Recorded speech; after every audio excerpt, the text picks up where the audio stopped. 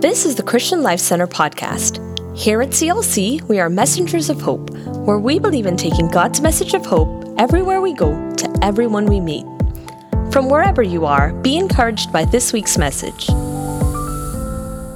Well, today what I want to do is I want us to come out of the 7 churches of Revelation. If you've been with us, we've been studying the 7 churches in the book of Revelation. The 7 churches that were in Asia Minor. It was a message, a vision that the Lord gave to the Apostle John on the island of Patmos. And he wrote this revelation down, this vision. And it was to be shared. And as it was to be shared, it actually was a message to be shared with all of the churches, not just one of the churches, but all of the churches. And therefore, it was something that would benefit all of them. And today what I would like us to do is I'd like us to walk back through the dear church. Because in all seven, I'm not going to do a review, that's not what I'm going to do, but in all 7 letters to the churches, there were some common themes. There were some common things that I believe we've got to take away. This is a message for us.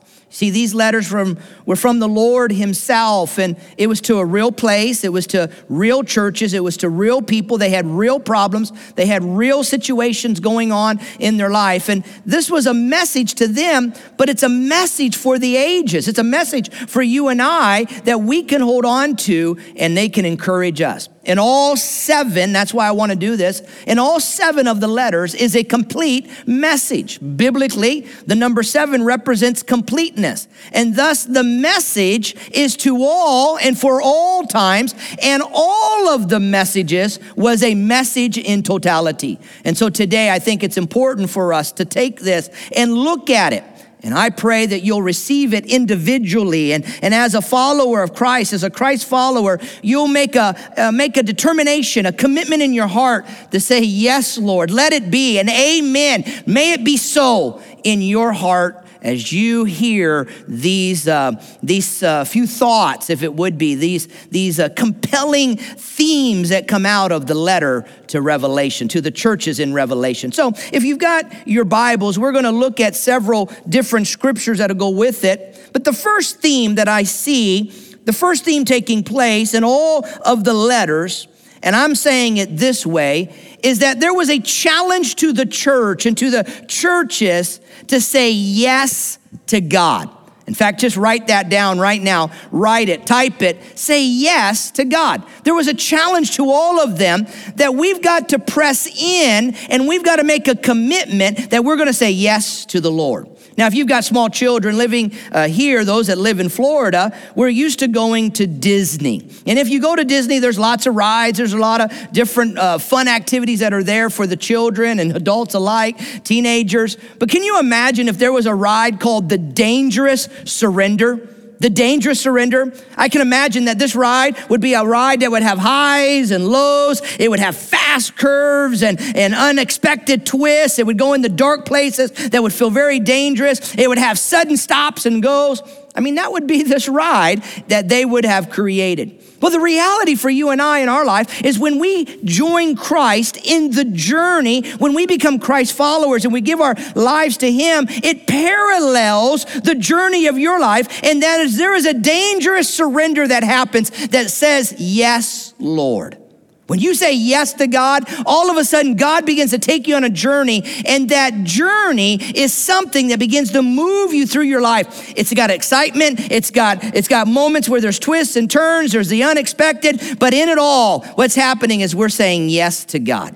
In every one of these commitments, or should I say in every one of these letters, is a call to commitment. There's a call to surrender. There's a call to yield to what God wants to do. If you have ears to hear, listen and follow and walk, there was a call to say yes to God. In fact, there was a challenge. If you weren't where you should be doctrinally, if you weren't where you should be morally and sexually, if you aren't where you should be when it comes to serving God with all of your heart, there was a challenge that they would be offering in these letters. It was a call to say yes to God. You know what I've realized is when I say yes to God, when you say yes to God, my life becomes a miracle that God can walk through and work through, that God can begin to manifest his will and purpose through my life. Let me read a verse to you, if you will. Look with me in Ephesians chapter 3. I share this verse a lot. It's in your outlines as well. Ephesians 3:20, it says, by his mighty power, in fact, we quoted it today, his mighty power at work within us, God is able to accomplish infinitely more than we would ever dare to ask or hope. Some translations add ask, think, or imagine, or pray. You see, what happens is when you and I realize that God's power that rose Christ from the grave is at work within us. Just think about that God is saying, I am there and I'm going to do more than you can dare think, that you could ask, that you could hope for, that you could ever pray for. I'm going to do that. You see, the danger is when you say yes to God, when your yes brings you to a place of surrender, God now can begin to work miracles through your life in ways that you would have never even thought or imagined. Here's the assurance we got out of the letters is he's going to strengthen you. Every letter showed us, I didn't take time to unpack it, but it showed us parts of God's nature, parts of his character. Every letter showed that God is strengthening us, that God is undergirding us, that he's walking along with us. And there's a miracle that begins to take place in you. I was doing my devotions this week and I was reading the story of the two blind men that when Jesus was coming, they had heard what Jesus was doing. And when they heard that he was coming, they were blind, they couldn't see. And many times in biblical days, blind individuals would become beggars. That's how they would make their livelihood to provide for themselves. And these two blind beggars are crying out, Lord, have mercy on us, have mercy on us, have mercy on us. And in Mark chapter 9, it caught my attention. In verse 28, Jesus said, do you believe that I can make you see? Do you believe it? You see, before I go any further today, the question is, do you believe that God can change things? Do you believe that situation that you're going through right now, that God can turn it around? You see, it's easy to say yes, but the problem is do we really believe it? Do you believe that I can make you see again? I mean, they had a physical situation, but many of us have emotional situations. We have relational situations, financial things. And Jesus is saying, do you believe? You see, he wants to do a miracle right in our midst. The question is, do we really believe? Do we really dangerously say yes to God? We surrender to him, that we are saying, God, I believe you. I trust you. I'm depending on you. I'm waiting on you. I'm determined that I will not be moved. When you stand like that, God now begins to work through your surrender, your faith, your trusting, your depending on him. And he says, do you believe I can make you see? Yes, Lord. They told him, we do. Then it says he touched their eyes and he said, because of your faith, it will happen. Not because of your money, not because you've gone to the best doctors, not because of your job, your actions, because of your faith. Man, it touches me when I read it. Is God strengthen my faith? Let my yes to you, oh God, strengthen my faith of what you can do and what you desire to do, especially in the end days. Remember, this is John on the island of Patmos, and he's writing to the churches, and he's talking to a church and churches that are in persecution. He's talking to a church that is being attacked by the world around if they don't give in to the practices of the world. He's talking to believers, and he's talking to churches that have walked away. For years they served God, but then they allowed something to come in and they drifted. Here I see God saying, I want to strengthen you. I want to encourage you. I want to do a work in you. I can do it. And it says suddenly, don't you love the suddenlies of the Bible? Suddenly they could see. I mean, I'm believing for you right now. As you are tuning in with me and as you're connecting with me right now, I'm believing that there's a suddenly moment coming your way and that in the name of Jesus, you'll see God do it because of your faith. Just say amen with me wherever you're at. That's what I'm believing for you. You see, your yes, as I reflected on this, your yes to God, as I reflected on it though, I had to ask, what keeps me from saying yes? What keeps so many of us from saying yes to God? Is it my own fears? Is it my own insecurity? Why do I hesitate? Why am I reluctant to go all in? Why are you reluctant to say yes to God? Why are you reluctant to surrender to Him? Why are you reluctant? Why are you holding back? For me, I couldn't help but think of insecurities and fears of what it will mean to say yes to God. I mean, I walk and work with a lot that they're hesitant because their yes might mean that they're going to have to do something, and if they were really honest, they don't want to do it.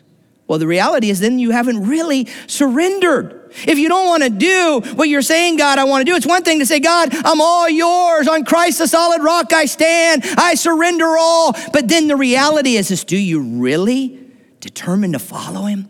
You see, my yes to Him, your yes to Him says, God, whatever it is, I'm willing to walk this way and go this way, but our fear battles it. My insecurities of what it might mean and what I might lose and all of that begins to battle it. For some, you're afraid of what God may ask you to give up. For young people, young adults, this is usually the case. If I say yes to God, I surrender to God, it means I'm not going to have as much fun. It's not going to bring as many joys and fulfilling things in my life.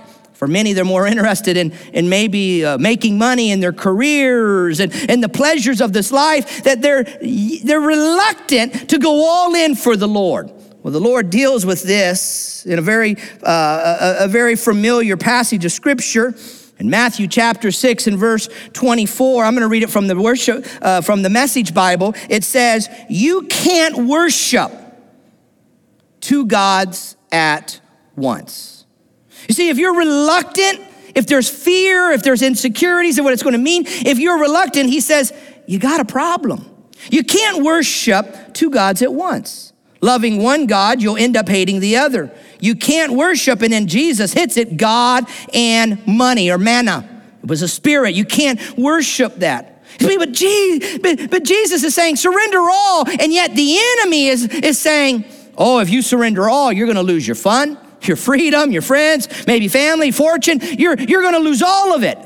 But really, in reality, what happens is when you say yes to God, when you say yes in a dangerous surrender to the moment of that in your life where you say yes to God, what you lose is you lose guilt because the power of sin has been broken. I mean, the enemy through sin in our life, the enemy brings guilt, shame, and condemnation that keeps you from going into the very presence of God. What you lose when you say yes to God is guilt, shame, condemnation, worry, fear, loneliness. God begins to fill you. You see, what holds us back so many times is this insecurity, the fear. We're going to lose control, that maybe I can't keep the commitment. Maybe I can't go all the way. All of these things are things that hold us back. Let me read another scripture to you. 2 Timothy 1 and verse 12. Paul says to young Timothy, you know who I have believed in.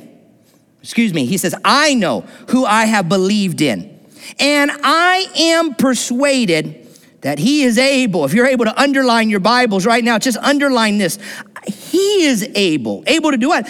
He's able to keep that which I have committed to Him until that day. Paul is showing us here that he's not afraid of the gospel. I know in whom I believe, and He is able. There is a power in God, a keeping power. The power, we said earlier, that rose Christ from the grave is a power that's available to you. And I have committed to Him until that day. Committed to do what? To say yes to God. Committed to walk with Him, have fellowship with Him, to be with Him. And so the antidote to all of these fears, Paul is showing us, I got to get to know God. I got to say yes to God. And when I say yes to God, worry begins to move away. Fear begins to remove. Insecurity and guilt and shame, all of these things begin to be removed. What keeps me from saying yes to God, a second thing, is our own sinfulness.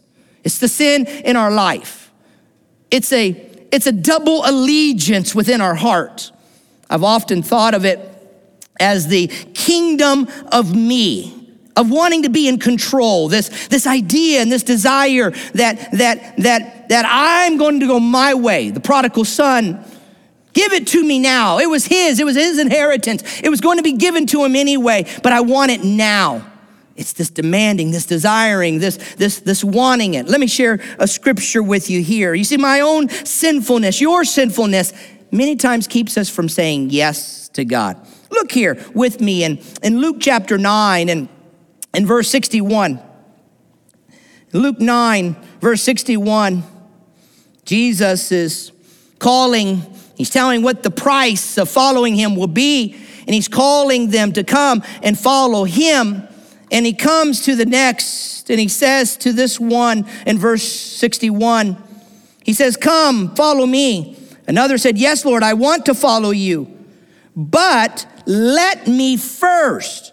There's two key words there that you got to circle in your Bibles. But first, let me do something else. You see, first, there's another concern that I've got to take care of. What holds me back is all of these other things that are blocking me and keeping me from going all in and saying yes to him. So let me first go and say goodbye to my family. And Jesus said, anyone who puts his hand to the plow, then looks back, is not fit for the kingdom of God. And it was an agricultural term that they would have understood in their day, that you're plowing and it's already hard and you're trying to move the plow through the field. And if you look back, you're going to begin to be stirred off the path. That's what happens if we can't say yes to God and we're attracted by all of these things around us. We're not going to fulfill and we're not going to totally release and be what God wants us to be. So the last verse here, before I go on to the second theme I see, is in Romans 6 in verse 13. Very powerful verse. Paul says, don't surrender any part of yourselves to sin to be used for wicked purposes. Instead, underline it, give yourself to God. If you're there and you're typing in things, go ahead and put it in the chat box. Give yourself to God. Give yourself to God as those who have been brought from death to life. And here it is, and surrender your whole being to him to be used for righteous purposes. And so the first theme I see coming out of these churches, it was just something that was bubbling up, and it was bubbling up, and it was bubbling up. And that is, the Lord desires you to say yes, that there is a yes to the Lord. And right now, I just want to pray that over you. Father, I ask that in each and every one that is listening, that God, there would be a will in me to say yes to you. That, Father, we would surrender. It's a dangerous surrender, yes, but it brings so much fulfillment and joy and satisfaction that I pray that over each and every one right now. In Jesus' name, amen and amen. The second thing that I see that's coming out of these themes, and boy, we really talked about it last week, but it comes out of the different letters, is that we've got to beware of the drift. Write that down. Beware of the drift. If you've ever been out in the ocean on a float or out in the lake, floating on a raft or something, you understand the drift. You don't have to do anything. You just lay there, and before you know it, you're drifting along. If you can find something that you can hold on to, maybe you're tethered to a boat or to a pier or to a rope or something that's anchored down. We did our series a few years ago about anchor that will hold you and keep you, then you don't drift. Well, the reality here is in these letters, Laodicea and Ephesus and Sardis and Pergamos, Jesus said some things to them that was an encouragement that says, beware of the drift. He used some key words. You may want to put it in your notes section right there. He said things like renew yourself, awaken yourself, strengthen your spiritual fervor. Why? Because they had grown complacent. They had drifted. They'd become indifferent, like we talked about last week. They were neutral. And when you're neutral and indifferent, it's characterized by a drift. You see, the reality is we've got to be aware. And this was a theme that came all through. Drift doctrinally, theologically, drift in your morality and your sexuality, in your idolatry, and putting things before the Lord, drift in so many different ways. You see, your relationship with Christ is very much like any other relationship in your life. It's got to be maintained. Relationships are always changing, for better or for worse. They're dynamic. If you're not growing closer to the Lord, then you're drifting away. And so the theme that we see over and over Jesus identifies is that we've got to beware of the drift. Now, I loved the very first letter because Jesus identifies to the church of Ephesus that it had lost its first love. Now, what hits me, and I hope hits us as a church here at Christian Life Center, is the church of Ephesus was a church that had a Pentecostal, powerful move of God. It was birthed in revival. We talk about revival. We talk about the baptism of the Holy Spirit. And it was a church that was born in revival, and people were saved and baptized with the Holy Spirit. And God worked miraculously through the hands and ministry of Paul. I mean, there was miraculous miracles that took place. The sick were healed. Demons were cast out. Great conviction, and I love it, came over the whole city. It says all heard and all began to believe. I mean, there was a move of God, and Jesus was magnified to the place that people gave up their idolatry, their witchcraft, their magic. They turned from it, and the whole city saw this powerful move of God in a very powerful way, and they glorified the Lord. It was birthed in revival. But then you fast forward, it's about 45 years. You fast forward to where we get to Revelation. And I told you in Revelation now, he's saying, you got all these great things. These apostolic qualities are wonderful. But there's one problem, is you've drifted. The problem is you left your first love. You allowed there to be a drift, doctrinally, morality in your life. You embrace the things of the trade guides that are around you. And the Bible is bringing an emphasis over and over that we've got to stay close to God. That we got to keep pressing in and we got to hold on. In fact, there's a scripture I want to read to you here that expresses that. Hebrews chapter 2 and verse 1. It's crucial that we keep a firm grip. I mean, just if you're around something, take a hold of something. Take a hold of something. Take a firm grip on what we have heard so that we don't drift off. It's crucial for you and I. It's crucial that we hold on. So the question coming out of the second point that you've got to ask yourself is the question of, where are you at with God? Last week I asked you, which chair are you sitting in? This week I'm asking you, have you drifted?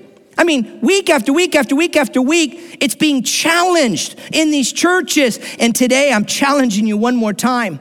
If you've drifted, if you've ever been closer to God than you are now, then you've got to press back. You've got to take a hold. You've got to determine that, God, I'm going to get back the fire. I'm going to get back those passions in my life again so that, God, I can honor you. I mean, the church of Sardis, when we look at it, this church outwardly looked great, but inwardly it was spiritually dead. When we look at what Jesus said, he said to that church, wake up, strengthen what remains, remember where you were, repent and get back, stay alert, shake off the apathy, get rid of it. Because when you do, I will bring back something that will revive you and renew you. Last week we saw Laodicea where he says, you're self-deceived. Boy, even when I was done with it all week long, I kept saying to my own self, God, where am I self-deceived? Where is it that in my own heart, God, there's callousness, there's been a drift, I've compromised, I've allowed some things to come in, I've bought down, I've bought into some things, God. Where has it happened in my own heart? You see, it takes a self-evaluation. Paul says, examine yourself. Jot down a few of these in your notes section. I don't think I have these verses in your notes, but jot down a couple of these verses. The first is found in 1 Corinthians chapter 10.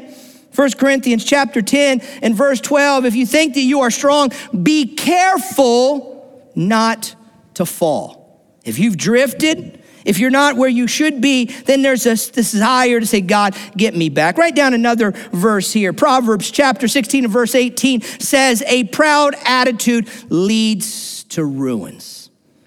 So God, I pray that you'll break humility over us as a church. You'll break us before you, oh God. Let their God, break pride, I should say, and let humility come before us so that, God, before you, we're vulnerable, we're authentic. Father, we're broken, so that you can speak to us. The reality is he's coming soon. And the antidote is that we've got to keep our eyes on him and know that soon and very soon we're going to see the King. The third theme I want to share with you today, the third theme that I see coming out is a theme that was said over and over and over again. You see, in the Christian life, there's no solo Christians walking alone. There's not a solo Christian life where you're just doing what you want. You can't be independent. I know we're walking through COVID right now and it's a different season, but God says no Christian is to be independent. We're to be interdependent. We're to depend on one another. And when you look into Paul's writings, Paul over and over will say that the church, the body of Christ, is like a body, all the different parts of a body. And so the third theme that we see over and over here is a theme that says we must be faithful in ministry. Write it down. We got to be faithful in the work of the Lord. I see your deeds. He said over and over, I see it. And the word meant I know it. I've watched it. I've experienced it. I see your deeds. The reality is that's what we do with our life unto the Lord. That's how we're serving God. I see your deeds. The fact is, you can't develop your talents until you identify what your talents are. Now, our role as pastors, our job, and one of the main job descriptions that we have is to help you to discover and define, to understand your niche, your divine design, your gifts, so that you can be what God wants you to be. That is what it means for you. So as we look at this, we see that as a body of Christ, we've got to develop our gifts. I want to read to you a scripture here. 1 Peter 4 and verse 10. Each one should use whatever gift he has received to serve others, underline it, faithfully administering God's grace in various forms. God's grace in various forms. If you're taking notes, I want you to write this down. You've got to activate your spiritual gifts. You've got to activate your spiritual gifts. You got to allow God to begin to show you and develop you. Now, let me give you just a couple bullet points about spiritual gifts. First of all, every believer has gifts. When you're born again, when you give your life to Christ, you're a part of the body and you have gifts. And all of us are called as the body of Christ to serve. In fact, in the New Testament, the same word for serve is minister. So we're to serve, minister to others with our gifts. Every believer has a different function. We don't all do the same thing. Paul says that in 1 Corinthians chapter 12. He talks about the hand, the foot, the mouth, the head, that we all have a different function, different parts. In fact, as a pastor, I don't want you to serve in a ministry that God hasn't passionately gifted you for, because when you're in your gift, it's your divine design. But everyone is given gifts. And so if you're sitting back and you're not serving the Lord, the reality is you're not walking in the full anointing of what God has for you.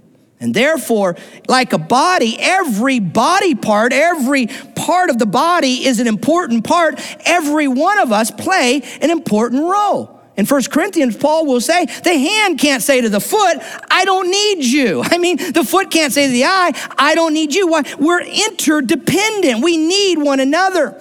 And therefore, though some roles might seem more prominent, more obvious, doesn't mean that the lesser obvious or prominent body parts or roles are less important. Sure, my hand might be seen. It might feel like it's more prominent than my internal organs, but the reality is both are important. I don't want to live without my liver. I don't want to live without my arm or my leg. They're all important. And one of the secrets I found, and I hope that you catch it today, is one of the real joys in your spiritual life is to discover your spiritual gift and to begin to move into that. Why? It's because God's anointing and his power will begin to strengthen you, and he'll build his church for his purpose and for his glory when all of us are a part. Can I hear an amen? And therefore, every believer has got to cooperate. We got to work together and properly just allow God to use us. When I was in college, I played college baseball, and I blew out my knee in my third year, my third season, and I had to have knee surgery, and I battled with it for years. But those first few years, before I really understood what was wrong and that I needed surgery and I didn't go and get it right away, all of a sudden I found that my other leg, my left leg, it was my right knee that I blew out, my left knee began to hurt about a year later. When I went to the doctor, he said, it's because that your left leg is compensating. Your left knee is compensating for the weight, and you're in a sense favoring your right, and your left is beginning to carry more weight than it ought to, than it's used to, that it was meant to, and it's because your right knee has been injured. As I thought about that spiritually, as I begin to think on that for you and I, the reality is if you're not involved, if you're not a part, if you're not using the gifts that God has given to you, others are picking up the weight and doing what God anointed you to do, and they're getting your blessing, but it's a weight that they weren't meant to carry. Why do we see members in the church and leaders and pastors burn out so quickly and walk away from serving? Usually it's because they were serving in areas that are not their giftings. They're doing more than they should have been doing because others weren't doing what they should have been doing. And it was an unhealthy weight, and that unhealthy weight led to maybe some kind of burnout. But God didn't design it this way. God designed it that all of us are a part. And when we are serving and we activate our gifts, he says, I see your deeds. And when you're activating your gift, he begins to empower you, and he begins to use you, and he begins to move within you in a very, very powerful way. So Jesus says over and over again, I know your deeds. Many Christians go their whole life without ever discovering their spiritual gifts. And my prayer for you is that you're going to discover it. It's a theme that we see over and over again. The purpose of your spiritual gift is to build up the body of Christ. The purpose is so that all will come to maturity. All will become what God wants them to be. Look here, Ephesians chapter 4 and verse 11. And he gave some apostles, and some to be prophets, and some to be evangelists and pastors and teachers. Here's the purpose. Why? To prepare God's people for works of service, to prepare you. My job is to prepare you to do the work of ministry so that the whole body, look there, underline it, will be built up. That the body of Christ will be built up so that we'll all walk in unity. So what's my responsibility with the spiritual gifts? Is God expects me, first of all, to discover what my gift is, and then he expects me to begin to use it, and the reality is I'm going to be accountable for it. The last and final theme as we come to the end of our service, and we'll invite our worship team to come back. The last and final theme that I see coming out of all of these churches, 7 times he says, he who has an ear, let him hear what the Spirit says to the churches. What was he saying is listen carefully. What was he saying is stay alert. Don't lose what I'm about to share with you. And that was, I want you to hear the Spirit. He who has an ear, let him hear what the Spirit says. Before Christ's earthly ministry was over, he gave a major discourse to his disciples right before the end of his life, and he began to talk about the work of the Holy Spirit, and he assured them that he was not going to leave them as orphans, but that his Father was going to send another paraclete, another helper, one that would come alongside, that would encourage and exhort them and be with them like he was with them. The Holy Spirit will be with them. Let me read to you Romans chapter 8 and verse 12. Dear brothers, you have no obligation whatever to your old sinful nature. You have no obligation to do what it begs you to do. But if you keep on following it, you are lost and will perish. But if through the power of the Holy Spirit, you will crush the old nature and its old deeds, you shall what? Live. That's right. For all who are, underline it, led by the Spirit are sons of God. You see, the reality for you and I is that we've got to be led by the Holy Spirit. He who has an ear, let him hear. We got to be led by the Spirit. Church, hear me, more than ever, we need to be led by the Spirit. not led by our emotions, not just led by what's happening around, led by the Spirit. For me, it means a couple things that I jotted down this week, and I want to share them with you. A few things of what it means to be led by the Spirit. The first thing I wrote down is if I'm going to be led by the Spirit, I can't follow a culture that doesn't follow God. I can't follow a culture that doesn't say yes to God. I can't follow a culture that is nowhere near where they need to be with God. They're not walking in their anointing. They're not surrendering and using their gifts for God. I can't follow a culture that doesn't follow God. Exodus 23 verse 2 says, "You must not follow the crowd in doing wrong." I can't follow a culture that doesn't follow God. My encouragement to you is be led by the Spirit. How do you increase your discernment? I talked to you months ago about it, an entire sermon. How do you hear the voice of God? We talked about it several months ago. To be discerning of God, it requires me, first of all, to get into the Word, to be anchored in the Word, to know God, to know His ways, to know His character, to understand Him. It requires me to spend time in prayer so that I can hear from God. It's times of reflection. It's times of meditating. It's not just a boring exercise. What God begins to do is flesh out culture, and He begins to bring in His thoughts. So what I've learned is I can't follow culture because culture is not following God. A second thing in being led by the Spirit is I can't follow friends who aren't led by God. For some of you, you're still in a zone. You're still in a sphere of influence that's influencing you. And as they're influencing you, your yes isn't a yes to God. You're drifting in your life. You're compromised. You're rationalizing, and it's because of the company that you are keeping. You see, I can't follow friends who aren't led by God. Again, Exodus 23 and verse 2, you must not follow the crowd in doing wrong. Let me read another verse to you. Proverbs 13 and verse 20. Be with wise men and what? Become wise. But be with evil and we will become like them, evil. Wisdom from God helps me understand how to apply His principles in my daily life. And if you're following friends that are not walking with God, if you're getting counsel from friends that are not spiritual, if you're getting guidance from those that are not rooted in the Word, they don't have discernment and wisdom from above, then the reality is you won't be able to say yes to God. The reality is you'll be drifting. You'll be compromising. You'll be rationalizing. You won't know what you believe and why you believe it. And when the end days hit harder and harder and harder, what I'm afraid is you won't have the strength that you need to stand. So I've learned this lesson, and that is I can't follow friends who aren't led by God. Another lesson that I've learned in learning to walk in the Spirit and be led by the Spirit is I can't be led by circumstances, good or bad.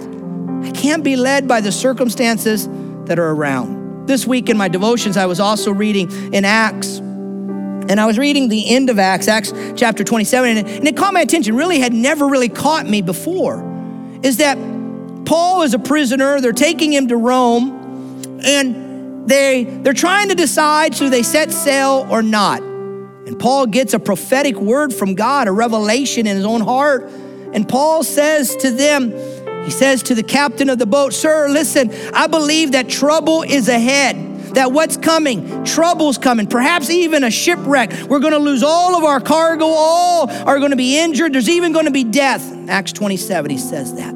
But the officer of the boat, in charge of all of the prisoners, didn't listen to Paul, instead listened to the captain and the owner instead of Paul. And sure enough, when they looked out, the scripture said the weather was great. They thought it was a very favorable time to set sail, and they begin to set sail. And as they begin to set sail, it says afterwards, suddenly, all of a sudden, the weather changed abruptly, and there was a wild typhoon strength that came. It's called a nor'easter that came upon them, and it caught the ship and began to blow the ship all around. They tried to turn back, and they couldn't, and they had to pull up and just drift. And we know it led to shipwreck. It led to so many hardships for many on that boat. See, I can't be led by my circumstances. I can't be led, if it's good or bad, by things that are happening to me or around me. I've got to be led by the Spirit. Now, you may say, man, I don't know how to be led by the Spirit like that. I want to encourage you again. Say, God, develop me, strengthen me, help me grow in the Word. Help me grow in my understanding and my prayer of hearing you. Let my spirit be connected with your Spirit. I want to be led by the Spirit. I'm afraid too many of us are led by our logic. We're led by our emotions. We're led. In fact, that's the next one I'm going to share with you. We're led by what we think is the right thing to do. In fact, a lot of us, let's be honest, a lot of times our prayer is, God, bless what I want to do. Bless what I want to do. I've got to learn to be led by the Spirit. God, give me ears to hear what the Spirit says. Can I tell you, I've walked with God a long time. I'm constantly saying, God, clear out my ears. Help me hear. Sometimes there's so many good, godly voices around that I just have to, God, I need to hear from you. I got to have an assurance in my heart. And the reality is you and I are going to be facing much harder times than we faced this year. The end's coming. Things are going to begin to happen. We've got to be unified. We got to let our yes be yes. We got to be determined that we're not being drifted by the things that are around in our own heart and life. We've got to be a vessel that's used by God, and we've got to be led by the Spirit. The last thing I've learned about being led by the Spirit is I can't be led by my emotions, my feelings. Proverbs 14 and verse 12 says, but before every man, there lies a wide and pleasant road that seems right, but the end is death. You see, when we're led by our feelings, it might seem right, but Scripture's very clear, the end is dangerous. If this ministry is making an impact in your life, why not help us make an impact on the lives of others by partnering with us today? You can give through our CLC app or at clcftl.org/give. Thank you for listening, and remember to subscribe for more inspiring messages like this. Now go and be messengers of hope.